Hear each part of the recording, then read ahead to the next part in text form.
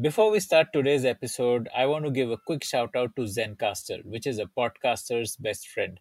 Trust me when I tell you this, Zencaster is like a Shopify for podcasters. It's all you need to get up and running as a podcaster. And the best thing about Zencaster is that you get so much stuff for free. If you're planning to check out the platform, then please show your support for the Founder Thesis podcast by using this link, zen.ai/founder thesis.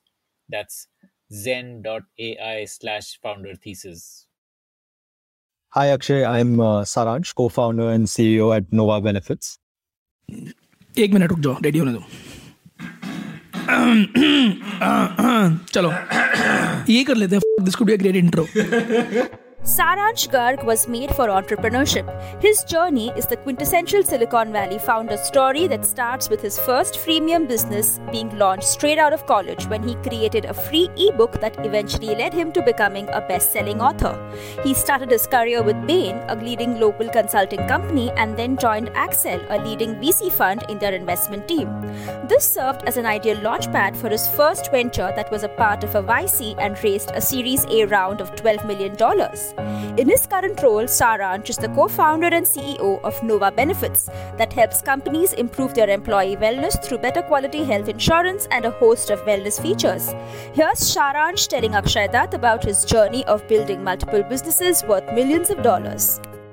Then I read this book, 0 to 1, which talks about building things from not doing incremental stuff, but doing things from scratch.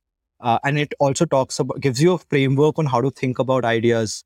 I found that book very inspiring, and then I read a bunch of other stuff. But that really, pushed me into going deeper into. Okay, now I was inspired, but kaise karna hai? Didn't have a clue yet. Like anyone who's thinking of starting up needs to figure out a co-founder with complementary skill sets. In my case, someone who could actually build the product, and then what the idea itself would be. I had neither of those, so I thought maybe I should join a startup or I should join a VC fund to learn what it takes, what are the ingredients. And I ended up eventually joining Accel. It's a VC fund in Bangalore, earliest investors in Flipkart and so forth.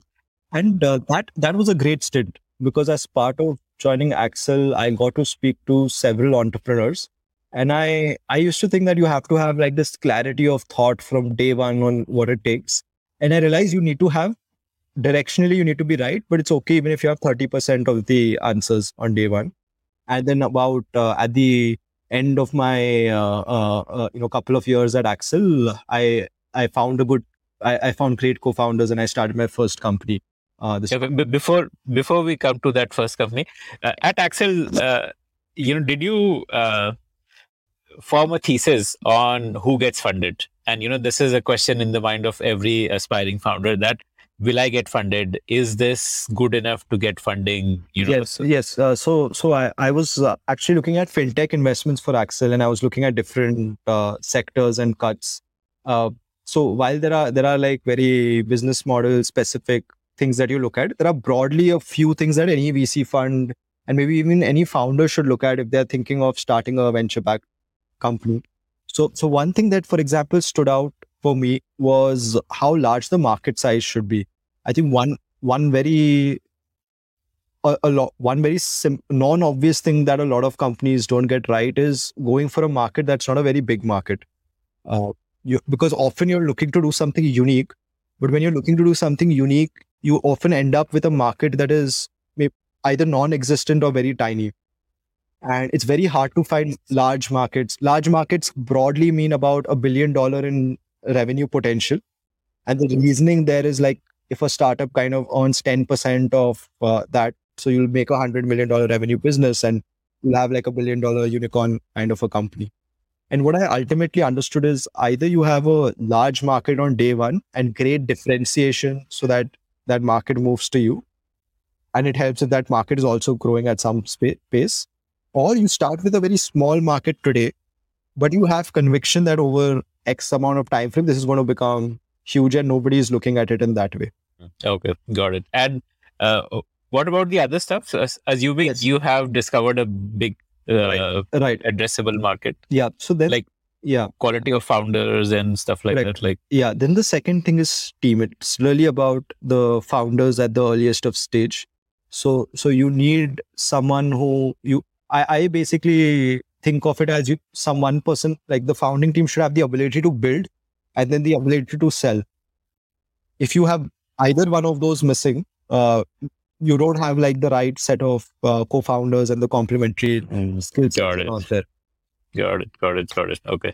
Would VCs look to fund where the co-founders have just met, like say, the way you were thinking that, okay, I want to find a co-founder and start something. And so do they look at like a history between them, or can you just like pick up two random people and make a team of three? And Yeah. I mean, random meaning like fairly new. Right. I think I'm actually an example of, where both companies we got back, but I didn't have a long pre-existing history with my co-founders. But I think it's very important that before you decide that someone is your co-founder, you need to develop that working chemistry and relationship and values alignment, at least over a 3 to 6 month time frame.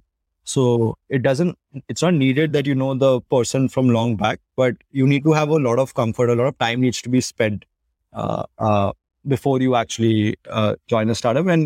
And so it's going to be very natural for a VC to ask you those questions, and you should be able to articulate why, we are very comfortable with each other. This is all the things that we've done. So I was, in my 2 years at Axel, I was always looking for co-founders parallelly.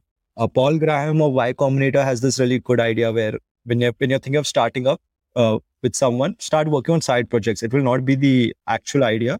Maybe a thread opens up there, but at least you know what the working equation is going to be as part of that process. When I was at Axel, I was looking at fintech investments, and this was like 2016 to 18. We were funding a bunch of lending companies and consumer lending, B2B lending, and so forth. And one of the qualification criteria that we used was how good is the collections strategy of the company. Because in lending, it's easy to give money, but how well you're able to collect back is what really matters. And there were no companies which were actually just focusing on collections, because it's an unsexy industry. There are, nobody wants to be the guy who's kind of calling and asking, but it's also a very valuable industry because there's an element of client servicing and relationship with the borrower. But also, if you're not able to get the money back, you don't have a business that exists. And so that was our initial thesis. You need digital tools to improve the borrower experience of collections, while also improving the total collections that a company is able to do. So this was like a SaaS product that you thought of. Correct. Okay. Correct. So with this concept in mind, we started. Very quickly, we realized, this is great, but then, the whole journey of product market fit is quite tricky. But that was the initial insight. And, market size, this was a large market. We were focused on the US market. So market was huge. So actually, even in my, last few months at Axel, we were already brainstorming this idea, and we had also applied to Y Combinator. And, when we got the interview call, I was like, okay, folks, I want to move out now. For sure. But I was kind of ready to move out even before that, but that was one of the triggers. And then finally quit. We went, we did the interview in San Francisco for YC. And the great thing about YC is even at the earliest stages, they will back a company. And we fortunately got through that. And they essentially back founders rather than businesses. I would say both. So they're agnostic. They also look at business metrics and do it. But yes, even if you're just a few people with an idea, it's also a path. And we were fortunate to get the YC investment. We spent the next 3 months in SF through their bootcamp and refined our idea and our pitch and our product value prop. Okay. So what was the what did you want to build? Was it like a CRM where you can upload your like a list of people to whom you have loaned money, and then it will automate the communication and all? Correct. Yeah. So our initial ideas was that today collections are done. There's no intelligence that is used in terms of where the efforts need to be directed. It's just a very human-driven process where someone is calling. So we said, okay, we'll start with collection scoring, where we will break up the borrower segment into who's more likely to pay. There are basically two variables: how likely is someone, ability to pay and intent to pay. these are two metrics which you have to kind of build a score towards, and then based on that you can have a strategy for communication over text, emails, even maybe a phone call, and so forth. So our initial hypothesis was text messages aren't being using, so let's explore that. Intelligence is not being using, so let's do collection analytics. And our third thing was like, today a lot of conversations are happening on the phone. Can we record those conversations and use that data to improve the scoring of ability to score and intent to score? Interestingly, the idea which we thought is least likely to work is the one that actually worked. So, so this was the call recording and using speech analytics. And even there, a slightly different version. But I'll tell you, the story is very interesting. So we start off with this idea of text-based collections in the US market. And very quickly we realized you can't even text people without their permission in the US. Oh, okay. And if you do It's that, not like India. you get like a straight $1,000 fine and so forth. Very quickly that idea went off the roof. On collection scoring, companies were already doing that. And if we wanted to do it for them, they would have to give all of this data to us. And it was very long and tedious process. On speech, what is collection scoring? Like collection scoring basically means probability of recovery. Like it essentially is that you're trying to predict who's more likely to pay. If you have loaned a bunch of money to a bunch of people, what is the actual value of your portfolio, and based on that, what your strategy should be. So on this. The reason why collection scoring did not kick off is people were already doing that, and if we actually had to do a job better than them, they would have to share all of this CRM data with us, which is very risky for a very new company in a very regulated industry. So that didn't take off. So then we came to speech analytics, and we talked about how there is a lot of conversational data which can help predict. All of that was interesting and fancy, but there was a here and now problem that lenders in the US wanted to solve, and that was there's an entire book of things that a person needs to follow, a collection agent needs to follow. There are entire rules. For example, even to open a conversation around debt collection, an agent needs to say the purpose of this call is to collect a debt. Anything that you say will be used against you. Now, if that statement is not sent, there's a liability on the company collecting the money. And like that, there are 50, 60 other rules. Compliance issues, yeah. And the entire process was manual, where a person is going to listen to the call. 2% of calls were listened to, and you will kind of say, okay, this was followed, this was not done, and then the feedback was given. And we said, let's do it for 100% of the calls, and let's give instant feedback, or at least like within 24 hours. And that started taking off. That became like a wedge in the market, because that's a pain point that already existed and people were spending a lot of time and money. And that was actually my first experience of what does it mean about finding that product market fit. You start with a bunch of hypotheses, and then you're very convinced that this will work, but it's not until you've not had these 50 to 100 conversations with your clients, you're really not sure what you're doing. And one of the advice, in fact, Axel invested in our in the company. One of the advice our partner gave us was that just speak to 50 to 100 customers. You've not done that yet, and that really got us on the path of finding the value prop. Okay. So, but you didn't continue in that, right? Yes. What happened? Yes. So I did Prodigal for about 18 months, and Prodigal is continuing to do well. They've raised their Series A. Me personally, I had to move back to India, and this was a more US focused business. So I kind of took a back seat because it would require me to be in the US, and for personal reasons, I wanted to be in India. So my co-founders are kind of continuing it, and then I kind of came back and thought But you knew from day one that this is going to be US focused, right? Like, what changed? I think initially our idea was that we could run it as a US India setup, where like ops in India and correct. But since I was handling product, often for good product management, you need to be on site and on the location. So that was one of the things. And I think the other thing was like, you could also have differences in terms of your vision for the company. So, we wanted to take the companies in slightly different directions as co-founders.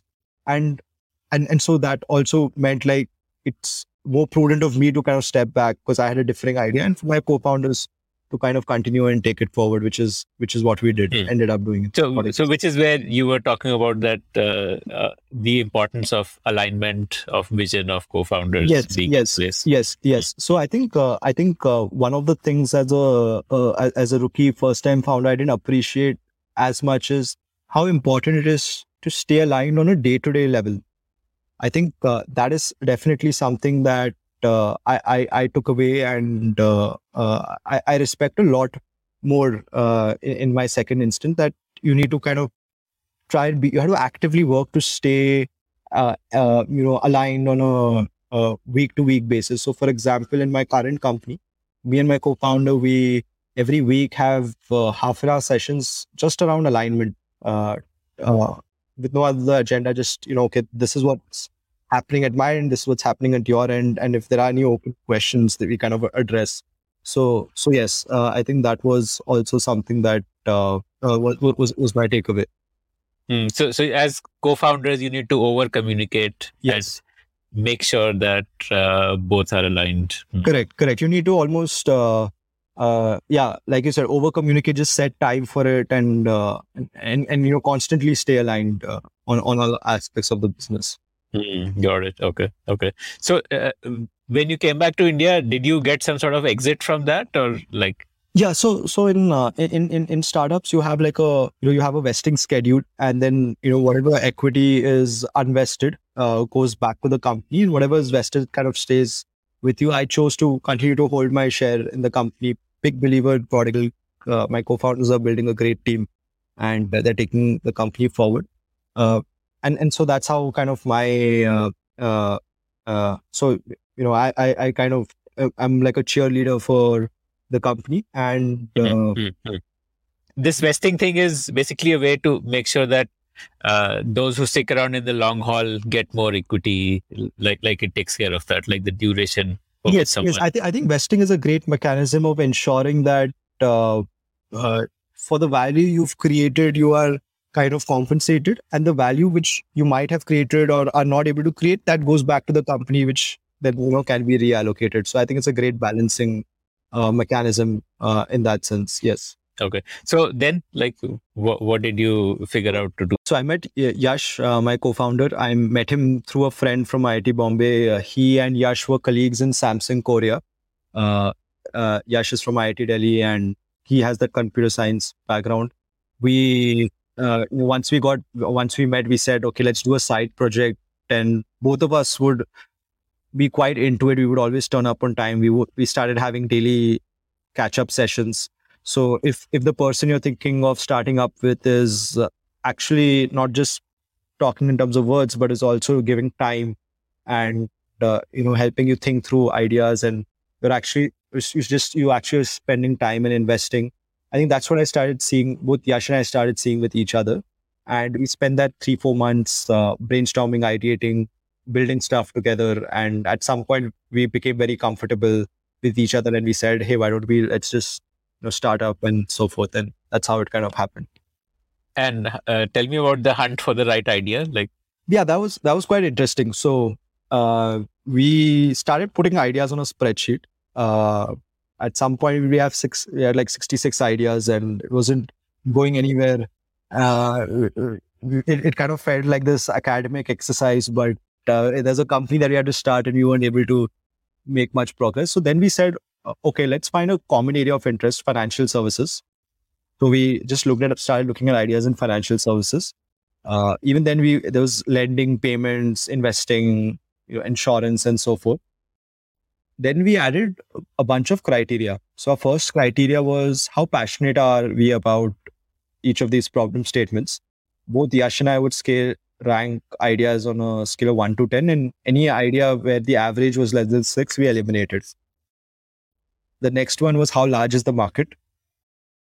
And then the next one after that was, is there day one monetization? We were starting during COVID time, and the sentiment wasn't great for starting new companies back then. And we said there should be like money should be made on day one. We didn't want an idea which will take some time and then you'll monetize that kind of an environment. And then the next thing was like, what is the delta we can create in terms of an experience? There's Kunal Shah's famous Delta 4 theory, something very similar to that. Can we do something? What is that theory? Can you just talk about that? Yeah. So Kunal Shah, he basically says that if you are able to provide a Delta 4 experience to a customer, and he basically says Delta 4 is a level of differentiated experience that once the customer has tried back, he will not go back to the older way of doing it. For example, Uber and Ola had that Delta 4 because you could press a button, you could get into a cab, and you don't even have to pay because it gets automatically deducted. Once you've experienced that, you will never go back to the older way of doing it. And that's what we felt we could create in the employee wellness and corporate health insurance space. And that's how, so these were essentially, like the 4 parameters on which we took the entire set of ideas as a grinder. And then we finally, narrowed down to insurance. And then within that, we focused on health insurance because of COVID and then like, we ran a bunch of experiments to figure out that B2B was the right way to do it instead of B2C. But that was basically the framework we used. Okay. So, like you wanted to do health insurance, like the customer experience in general, or did you like figure out that there is more pain in the corporate side? Yes. So when we were actually looking at insurance, there was motor insurance and health insurance. These were the 2 big markets. But because COVID happened, all the cars were locked up and everyone was thinking about health. We started thinking about health insurance as well. And then whether to do B2C and B2B, we ran an experiment. We asked people that, you pay us for our time, pay us an hourly rate. We'll save you the effort it takes to figure out which policy to buy. And we'll help you decide and you pay us for that, for our time. And what ended up happening is we had like 5 people pay us like $500 and we had one company pay us $15,000 because that company was taking it for some 30 employees.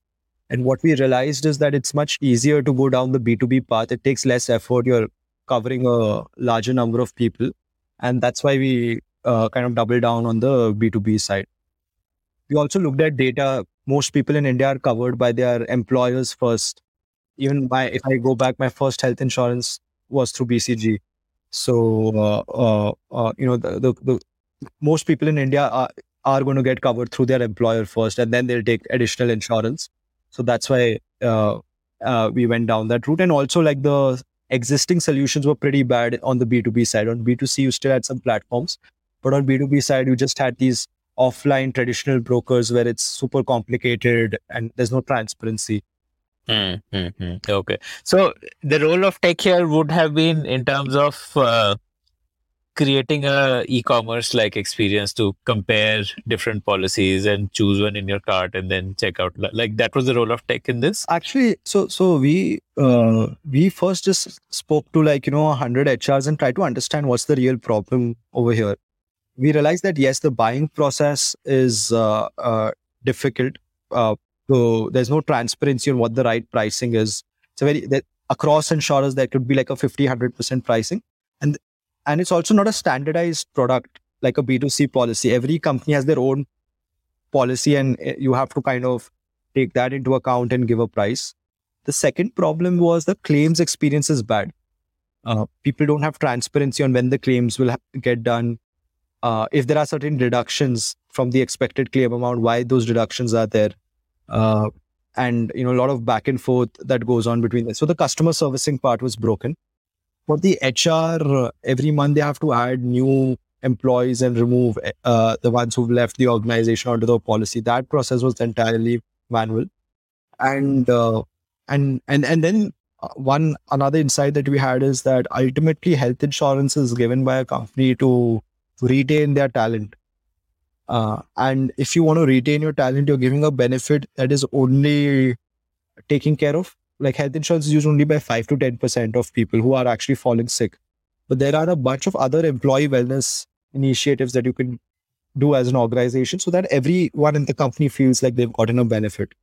And that kind of led us to realize that what we need to build is an employee wellness company where health insurance is one part of it, but there's doctor consultations, there's mental health, there's day-to-day fitness, and all of these pieces together then ensure that all employees feel taken care of, and it helps the company in its goal of retaining its talent.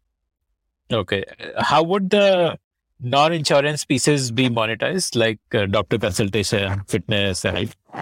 Like you thought of charging extra for that, or like Correct. There is a willingness in companies to pay for it as well, because especially during COVID, people weren't able to access a physical doctor, and a lot of these consultations were happening on the phone. So a lot of companies were purchasing these teleconsultation solutions. Another model could be like, where the company gives this access, employees do the first call for free, and then you can, charge for the next call after that experience has been made. So there are these various forms of monetizing of that, both the company paying or like a mix of company paying and then the employee paying and so forth. Okay. So what was your like product version 1, and how did you go to market? Yeah, so our V1 was very simple. We basically created a great UI and front end of helping people just more than it was not even the buying process. It was more first on the once the buying the purchase has been done, where all the employees have a mobile app and a web app on which they can see the insurance policy. They can see what's covered, what's not covered in the policy very transparently. And then they can also track the claim status. The HR can see at a company level and an employee can see for their individual level. And we also kind of integrate with HRMS systems of companies to automate the addition deletion process. So this was like the V1. Yeah. So essentially then it was more about helping them manage their existing health insurance better. Correct. Like Yes. the V1. Correct. Okay. Taking the pain of not having claims done on time and this enrollment process, that was essentially the V1. Yes. Okay. So this was more like a benefits approach rather than a selling insurance approach, at least in V1. Like you were not. Yes. It was more experience. We were solving for customer experience in our V1. Yes. Okay. And so for like tracking claims and stuff like that, like how did you get all that data? Like the insurance companies did an API integration, or like how did you get access to that part? Yes. So initially, you can always set up a manual process where you're picking the information from a very old school database and then you're just manually feeding it into your system. But now we've started the process of integrating with insurance companies and TPAs, which gives that information more readily and at a higher frequency. Okay. And for the insurance company, you were essentially like a experience partner. Yeah, correct. I see it very similar to neobanks, where they would work with a bank, existing bank, but like create the entire experience part of it. So I think that's like that was like our V1 as well, where we're working with insurance companies, but improving the experience for our clients. Now, however, our vision is much bigger, where we are building the entire employee wellness stack. So we are ensuring that all the health and wellness related needs of a company, not just when someone falls sick, but even when to encourage them to stay healthy, they can get through Nova.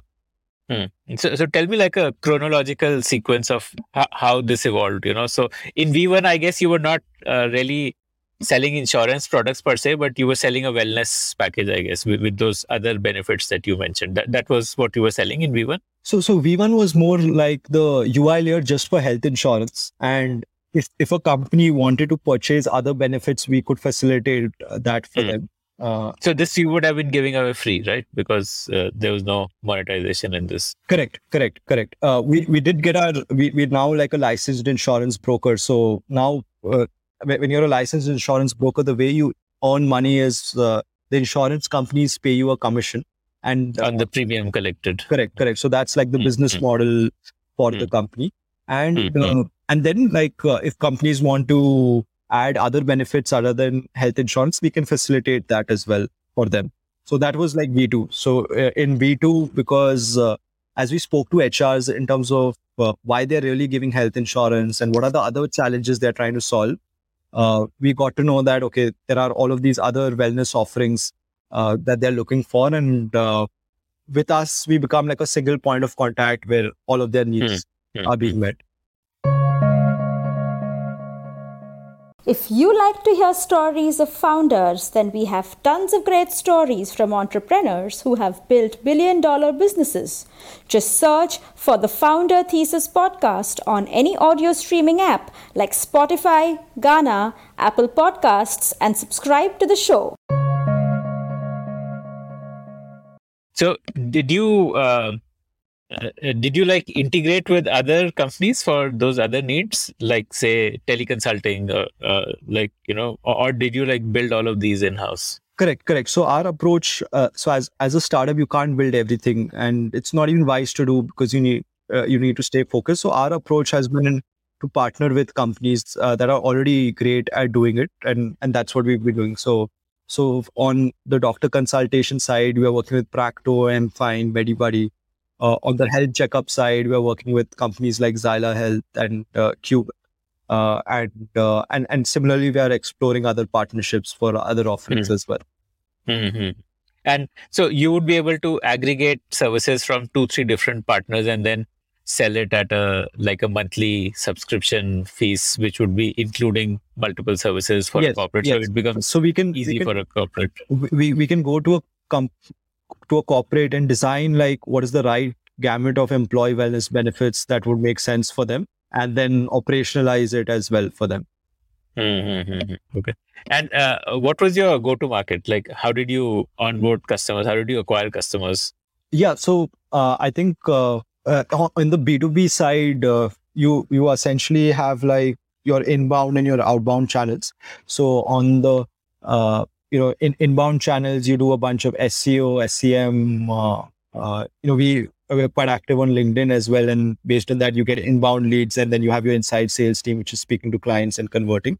And then on the outbound side, you reach out to the right decision makers in the companies. You set up meetings, and then you give a demo, and then you try and win that account. So it's the standard, B2B sales process that we are following as well.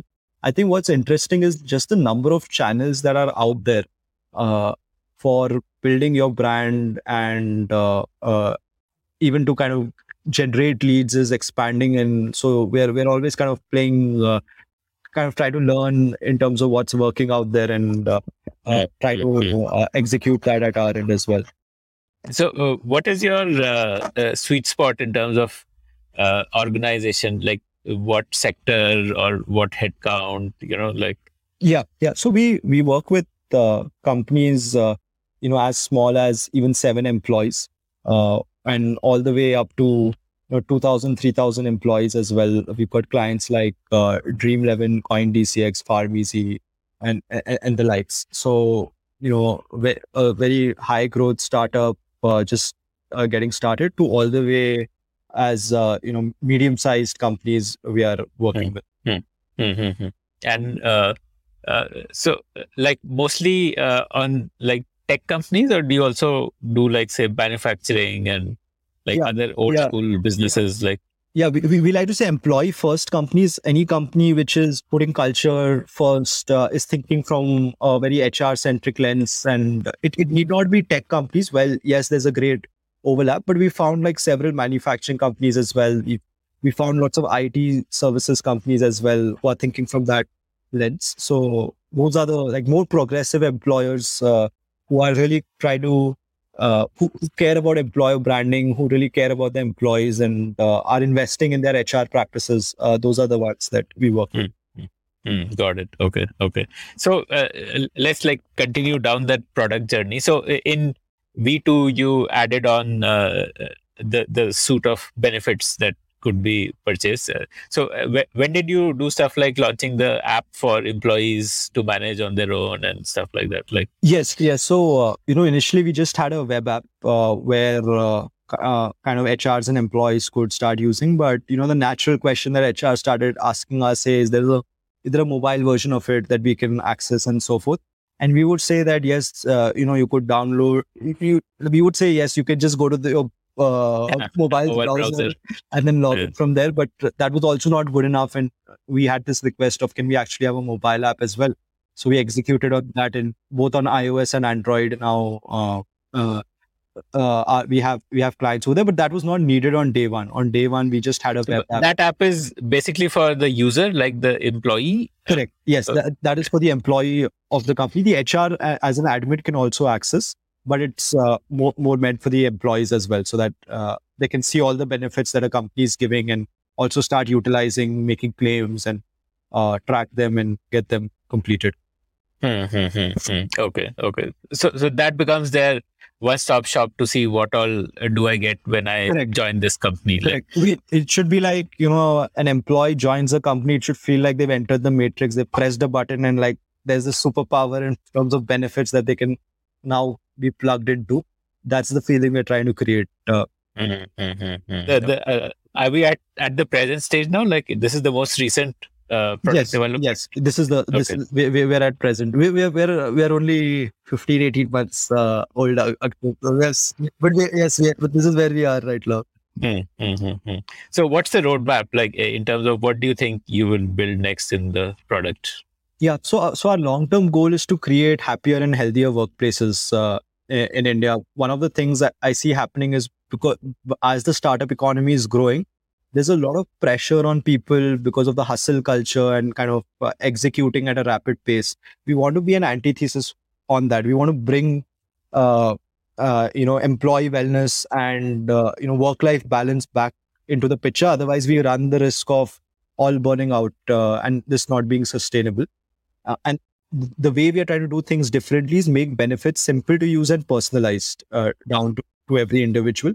And that will happen when everyone in the company feels like the company has noticed me, given me something that I actually use, and I've benefited from it. And it's improving my health and wellness, not just for me, but for my family members as well. So that's the goal with which we are building all of our services. Essentially, you're like a HR help desk for an employee, but focus more on health and wellness. benefit. Yes. Okay. And what about, like you spoke about making people fitter by giving them tips or like, gamifying fitness or like say helping people to quit smoking and stuff like that. It's not yet out, but we're trying to see how we can help people set fitness goals and gamify that and add a social layer to it so that there's like a healthy discussion happening on things other than work within a company, which is also like an HR pain point on how do I get my employees to be talking to each other outside of work as well. So people could use the app to, for example, form a badminton club and stuff like that. Like more social element could come into the app. Like correct. So at least they will all be able to set their goals and then be encouraged by their team members to move towards those goals and then also get rewarded for it as well. So yeah, that's the direction we're thinking in. Got it. Okay.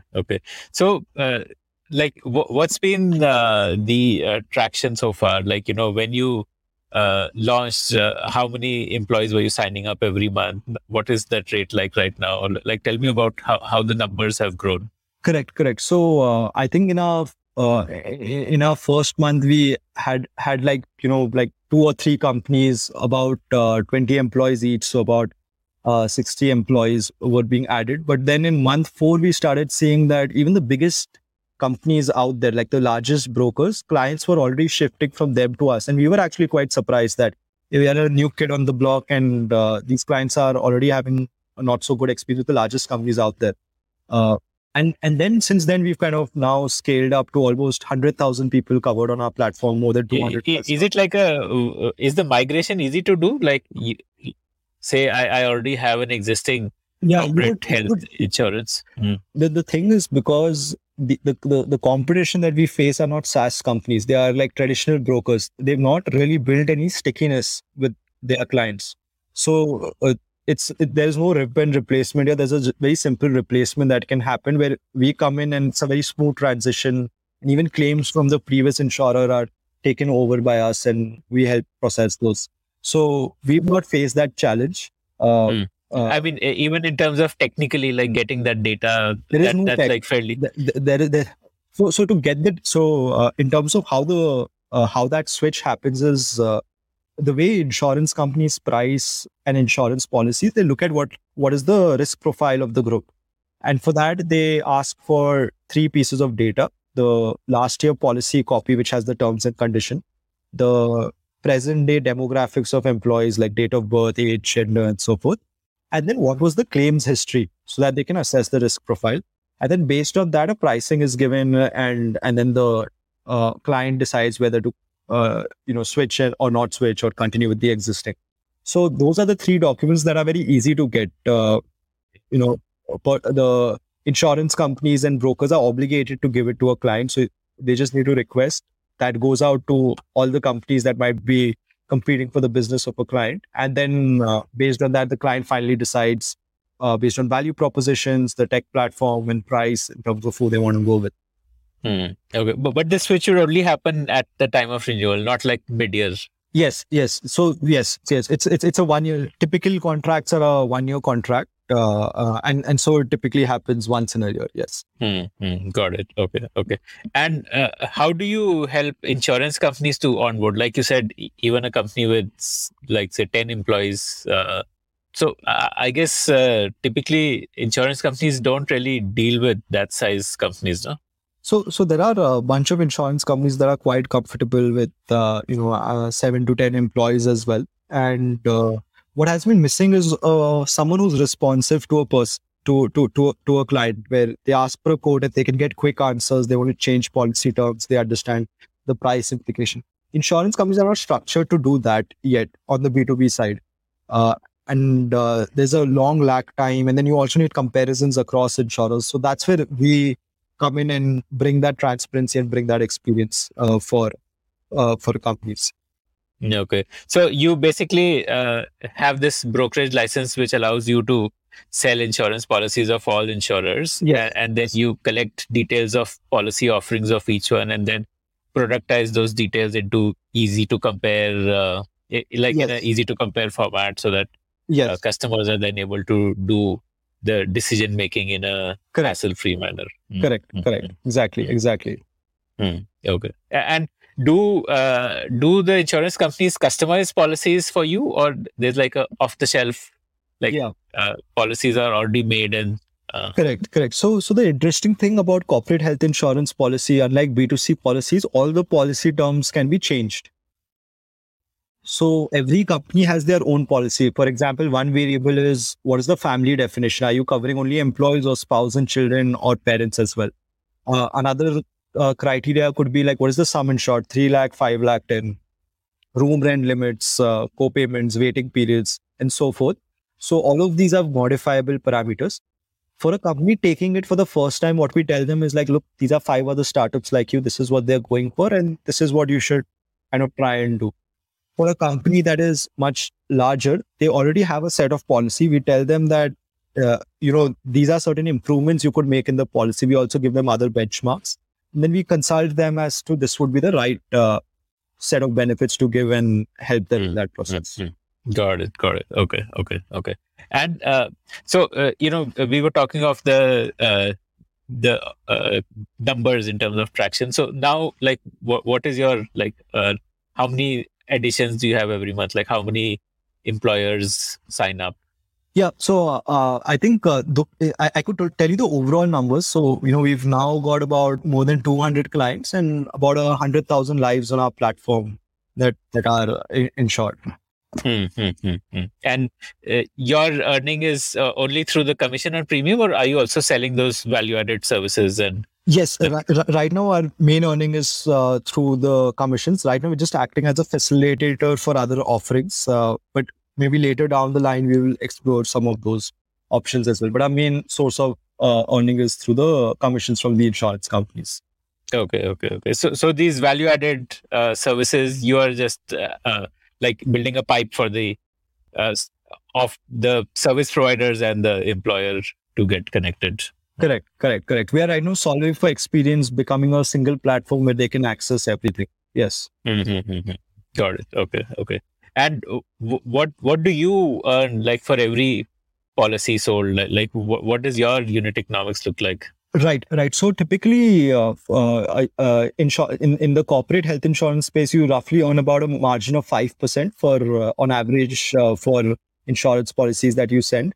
Yeah, that's essentially the business model. So whatever is the policy amount, about 5% is what we kind of earn. And I guess the average policy amount would be like between 5 to 10,000, I guess, something like that annual. So at a client level, you can say like about 10 lakhs, 20 lakh in that kind of a range, and then per employee it would roughly be about 5,000 rupees per employee. Yes. Yes. Right. Got it. Okay. So, and what's your plan in terms of growing customer base, like your customer acquisition roadmap? Yes. So we want to by 2025 we expect to be growing from a base of 100,000 to 10 million people insured through our platform. So that's the journey kind of we are on right now and building towards that. Like in what ways? Like do you have some, like, for example, do you want to do like a TV ad, or do you want to get a celebrity influencer, or like, what's the plan there in terms of? Honestly, I don't know. I still have to figure it out. That's the question I'm asking. But some of the things, I think definitely building a brand is one part of it.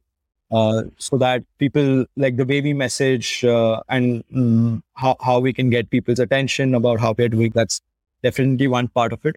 But also in terms of how we could add value in our sales process itself by giving companies benchmarks, by telling them what they could be improving in their policy. If let's say Omicron is happening, what does it mean in terms of risk for them and so forth? The more specific channels, like what channels will actually help us get there is something we have to figure out. We found a mix of inbound and outbound helping as well. And the larger the company gets, you need to have a more higher touch sales process as well. There'll be more decision makers, and you have to kind of speak to all of them. And that's kind of what we are doing.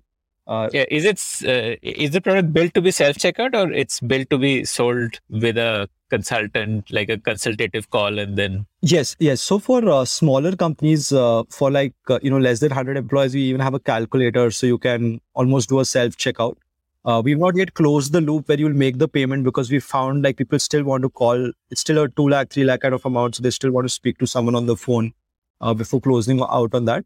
For larger companies, for policies which are more than 5 lakh, people expect a consultant. They want to have lots of iterations on their policy terms. So it is like a human in the loop in the selling process. You are collecting data, and does that data give you any unfair advantage, or does it help you build a better moat, because you're getting data of employees of the corporate, what kind of claims they are making, what is the claim settlement ratio and stuff like that? Does that generate to some sort of a flywheel for you? So I think I think in terms of data, it helps in terms of capturing the risk of what is the risk of the population. But that data is available to everyone, because during the renewal process, that data is available to everyone. What is more interesting is, and that's not happening in the industries, when you receive the data, how are you analyzing it and giving insights to the client? So, for example, telling a company that, hey, you have a large base of people who are in the 25 to 35 age group, but you don't have a maternity policy, so you might want to add that. Or let's say you have a large number of claims coming from parents, and it's happening because employees are not being very discerning in terms of the expenditure that the company is taking. So maybe you want to have like a co-payment of 5 to 10%, so that employees also have some skin in the game when they're deciding which hospital to go out. I think that how to use that data itself much better is something that can be done.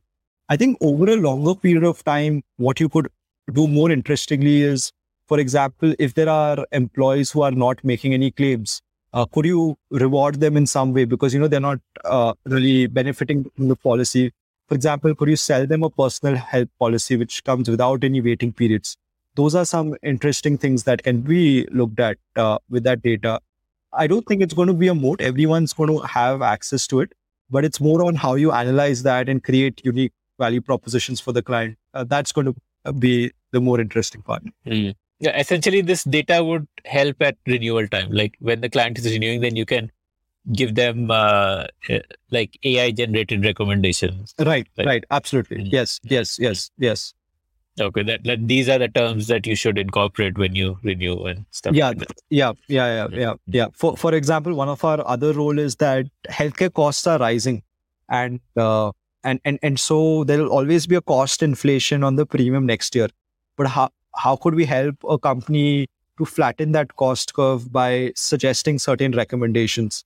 For example, if let's say there's another third wave of COVID expected, how about taking a lower cost COVID policy and have the COVID claims be booked on that policy so that your main policy's claims ratios don't shoot up too much? So there are some of these permutation combinations which can help the company give the benefit but also flatten the cost curve. Right, right. How do you enable a smoother claims experience for employees?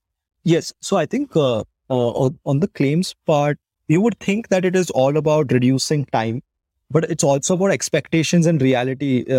So the thing is like people expect that claims will happen at a certain time and then they don't happen, which is why they have a bad experience. What has been missing is a Zomato and Swiggy like order tracking flow. When this is when I'll get it, this is where my This is the stage where it's at. stage where it as so that first that is the level of transparency that is needed. Then if there are certain deductions that will happen in the policy, a person needs to know why it is. What does my policy terms say? Based on that, this is why a certain deduction has been made in the policy. So, for example, one of the most misunderstood policy terms is room rent limits. There's a clause, let's say a 5 lakh policy, and it will have like a room rent capping of, let's say, 5,000 rupees. Now, someone has stayed at a 10,000 rupee room for 5 days. So the assumption is, ठीक है, 25,000 कम मिलेगा on a total bill of, let's say, 5 lakhs. However, the whole the billing system of a hospital is like a restaurant. AC में खाया तो ज़्यादा and non-AC में खाया तो कम. तो अगर आपने 10,000 का रूम लिया, आपके सारे चार्जेस बढ़ जाते हैं. But since you're only eligible for half the room, on a 5 lakh bill, you'll only be paid 2.5 lakhs. And this is important to even consult a client when they are purchasing the policy the first time around. And let's say if, they've taken a policy which has only a 5,000 rupee room rent limit, that needs to be explained to the employee that, look, this is the reason why a certain reduction has happened. So I think that transparency on that step, awareness on day one, even like, for example, when the employee is choosing which room to go after, can we consult and tell him then and there that, look, this is the policy term and this is the recommended option basis that. So these are all the experience gaps on the claims front that we're. What about like taking care of the paperwork? I know like filing claims needs a lot of paperwork. You need to collect all the bills and then submit those bills and all that. Yes. So we provide a claims concierge who is on the call with the employee and handholding them through every step of the way. Today, they can upload documents on our mobile app. We do like a check if everything is through. Like they can just click using the mobile camera and... Correct. Now, there are some insurers which are processing claims just based on soft copies. There are some insurers which are still requiring you to physically courier the documents. But I think the industry is moving in the direction where it will be completely paperless and you can just take photos and get it done. If you like the Founder Thesis podcast, then do check out our other shows on subjects like marketing, technology, career advice, books, and drama. Visit thepodium.in, that is thepodium.in for a complete list of all our shows. Before we end the episode, I want to share a bit about my journey as a podcaster. I started podcasting in 2020, and in the last 2 years, I've had the opportunity to interview more than 250 founders who are shaping India's future across sectors. If you also want to speak to the best minds in your field and build an enviable network, then you must consider becoming a podcaster. And the first step to becoming a podcaster starts with Zencaster, which takes care of all the nuts and bolts of podcasting, from remote recording to editing to distribution and finally monetization. If you are planning to check out the platform, then please show your support for the Founder Thesis podcast by using this link, zen.ai/founder thesis. That's zen.ai/founder thesis.